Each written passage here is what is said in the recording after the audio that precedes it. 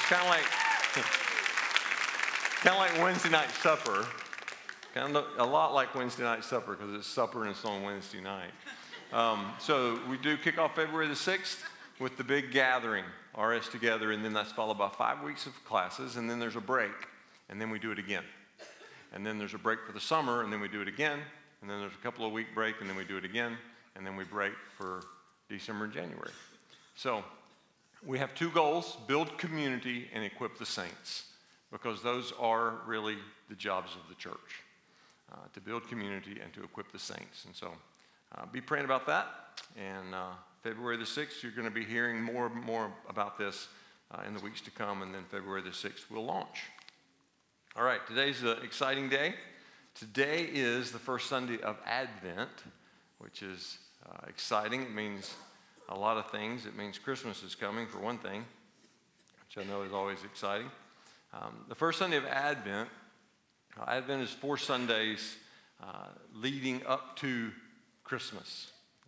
Now, Advent, if you look it up in the dictionary, is defined as the arrival of a notable person, thing, or event.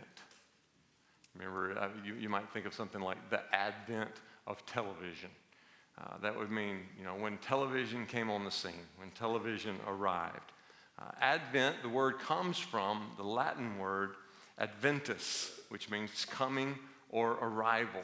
Now, St. Jerome, when he was translating the New Testament from Greek into Latin, he translated the word adventus he translated the Greek word parousia as adventus. And that's kind of where we got this idea of Advent. Parousia means the second coming of Jesus.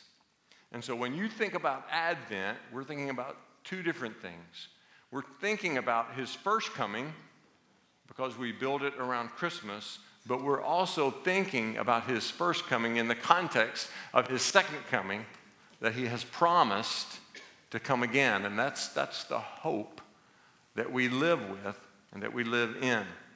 Now, so for us today, there's both a remembering and an expectation.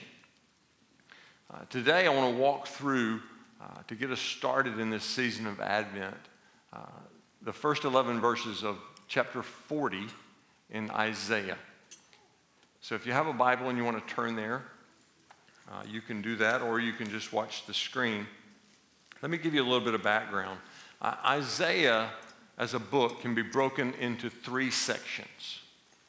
3 sections. The chapters 1 through 39 contains Judah under Assyrian dominance. That's basically what the first 39 chapters are. And then beginning at chapter 40 through chapter 55, we focus on the exile of the Jewish people to Babylon. Now here's what you have to keep in mind, though. From chapter 39, the end of chapter 39, to the beginning of chapter 40, 100 years. So when you turn the page from 39 to 40, don't think this is the next sentence. From chapter 39 to chapter 40, there's about a 100-year gap there. So 40 through 55 is the exile in Babylon, and then chapters 56 through 66 is Judah after the exile. So you got that? Okay, so you're all experts on Isaiah now. So let's read from chapter 40, beginning at verse 1. Comfort my people, says your God. Speak tenderly to Jerusalem and proclaim to her that her hard service has been completed, that her sin has been paid for, that she has received from the Lord's hand double for all her sins. A voice of one calling in the wilderness, prepare the way for the Lord, make straight in the desert a highway for our God. Every valley shall be raised up, every mountain and hill made low. The rough ground shall become level, the rugged places a plain. And the glory of the Lord will be revealed, and all people will see it together, for the mouth of the Lord has spoken. A voice says, cry out. And I said, what shall I cry? All people are like grass, and all their faithfulness is like the flowers of the field. The grass withers and the flowers fall because the breath of the Lord blows on them. Surely the people are grass.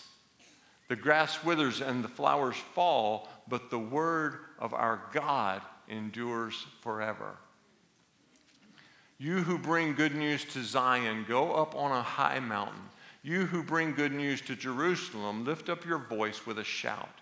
Lift it up. Do not be afraid. Say to the towns of Judah, here is your God. See, the sovereign Lord comes with power, and he rules with a mighty arm. See, his reward is with him, and his recompense accompanies him. He tends his flock like a shepherd. He gathers the lambs in his arms and carries them close to his heart. He gently leads those that have young. Now let's pray. Lord, I pray that you would speak to us this morning. Your word is alive. Your word is true. We have confidence in the truth of your word. We stand today on the promises that you have made to us. We pray that you give us ears to hear all that you want to say. In Jesus' name, amen. So like I said, chapter 40 is the beginning of the exile period, but it's also the beginning of the message of hope, which is almost kind of seems like a contradiction. The people have been put into exile, but the message that the Lord is telling them is a message of hope. It's actually a message of promise. There was a sense among the people that this was a permanent state, that this was a permanent condition, that it was going to last forever, that they were never going home. And the Lord is saying, my promises are true. You can count on them. When chapter 40 begins, the Jews have been in exile for about 50 years. And many of them have given up hope. They're in a place of hopelessness. They're in a place of despair. Some of them have actually made the decision to just give up and worship false gods. Some of them have said, you know what? It looks like we're going to be in Babylon for the rest of our lives, so we might as well just embrace life in Babylon. We'll just embrace Babylonian culture, and we will embrace Babylonian worship. And they have turned from the Lord and begun to engage in false worship.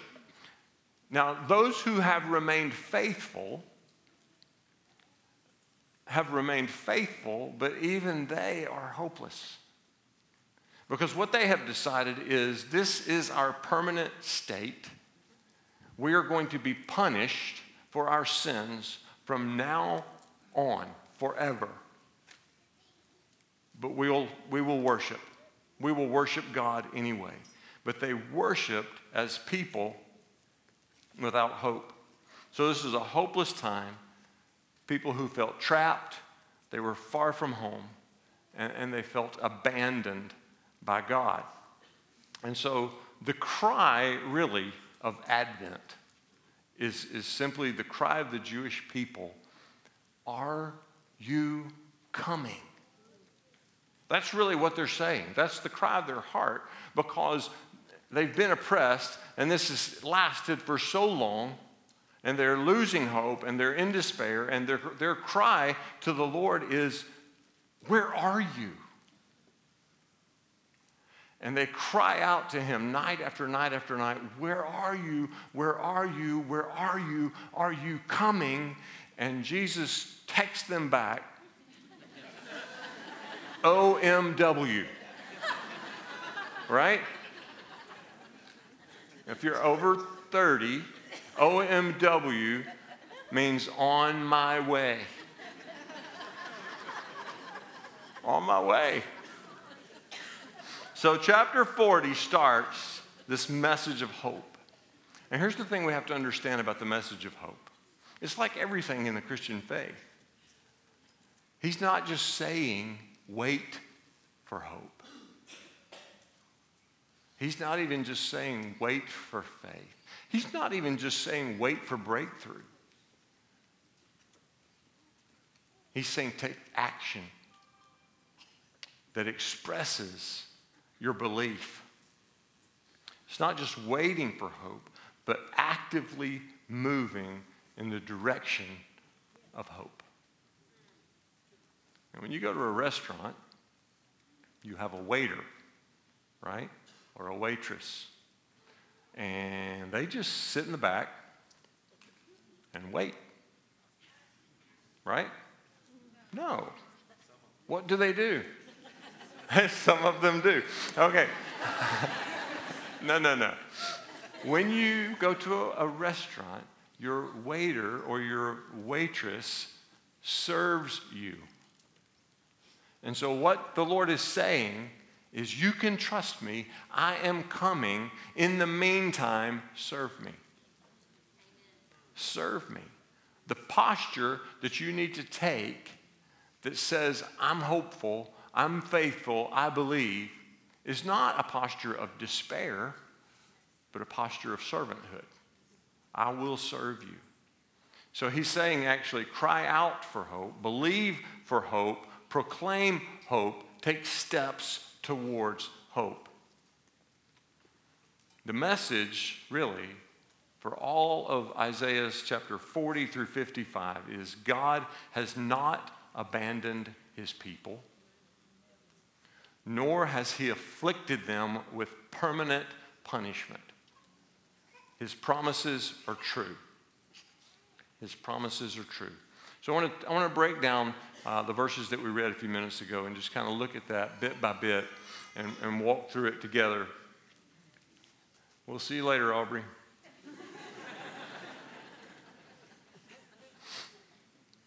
So verses 1 and 2, basically the Lord is saying, I am here, your punishment is over. I'm here, your punishment is over. Now, how does that apply to us? Well, it applies pretty strongly to us. How many of you have at least occasionally felt guilty for the sins of your past? Yeah. And the Lord's word to you is, I'm here. Your time of punishment, your time of shame, your time of guilt is over. It's over. Verses 3 through 5, the promise is renewed.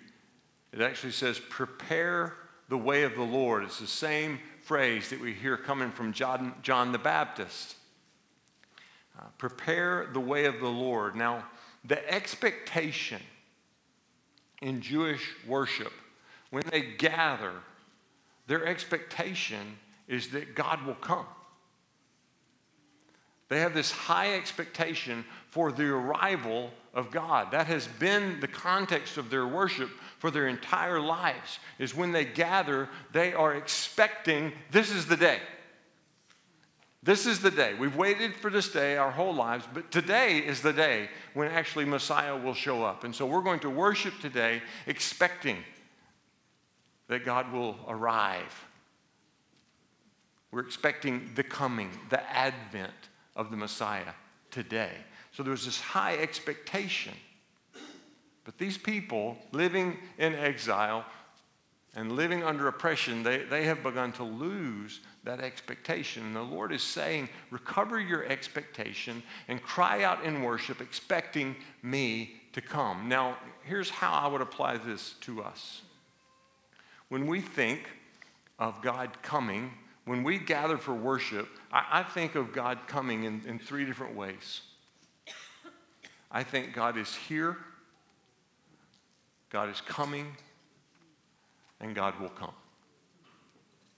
John Wesley used to say, I'm saved, I'm being saved, I will be saved. And what he meant by that was, I am saved. I have had this encounter with the Lord. I have repented of my sins. I've put my faith in Jesus. I am saved. I am being saved because there's a process that God is taking me through of sanctification that is changing me and molding me into the image of Christ. I will be saved because there is a time when Jesus will return. and I will reign with him forever. And so I would say God is here. We know that God is with us. We know that God is omnipotent, that there's nowhere we can go to escape his presence. God is here. God is coming. God is coming. He is on his way, even today, to meet you in your place of need. Today, in this place, in this very room, he is on his way to come here, to meet you here. And he will come again.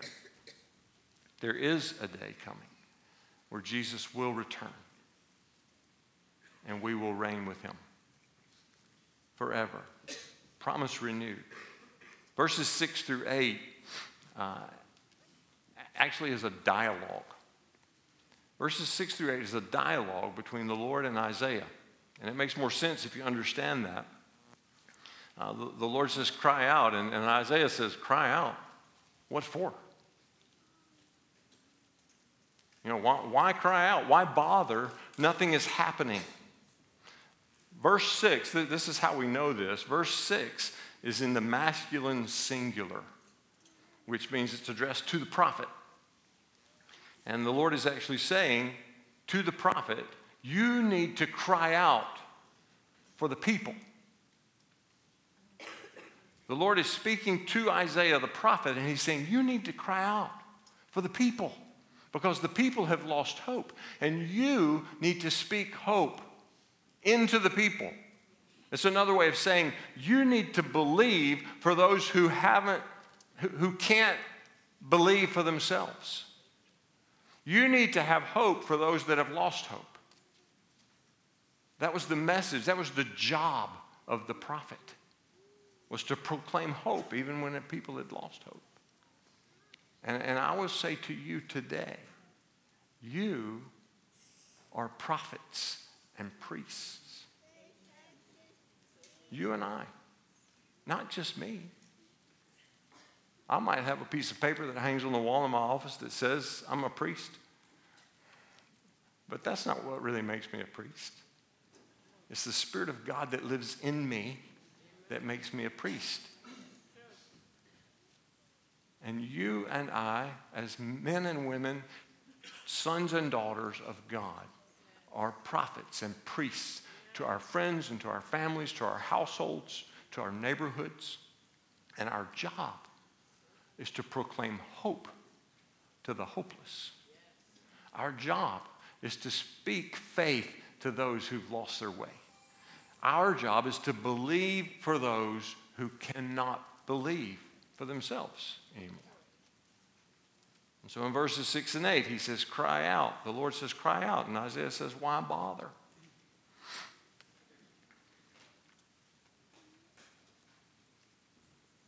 A voice says, cry out, and the response comes, all is grass.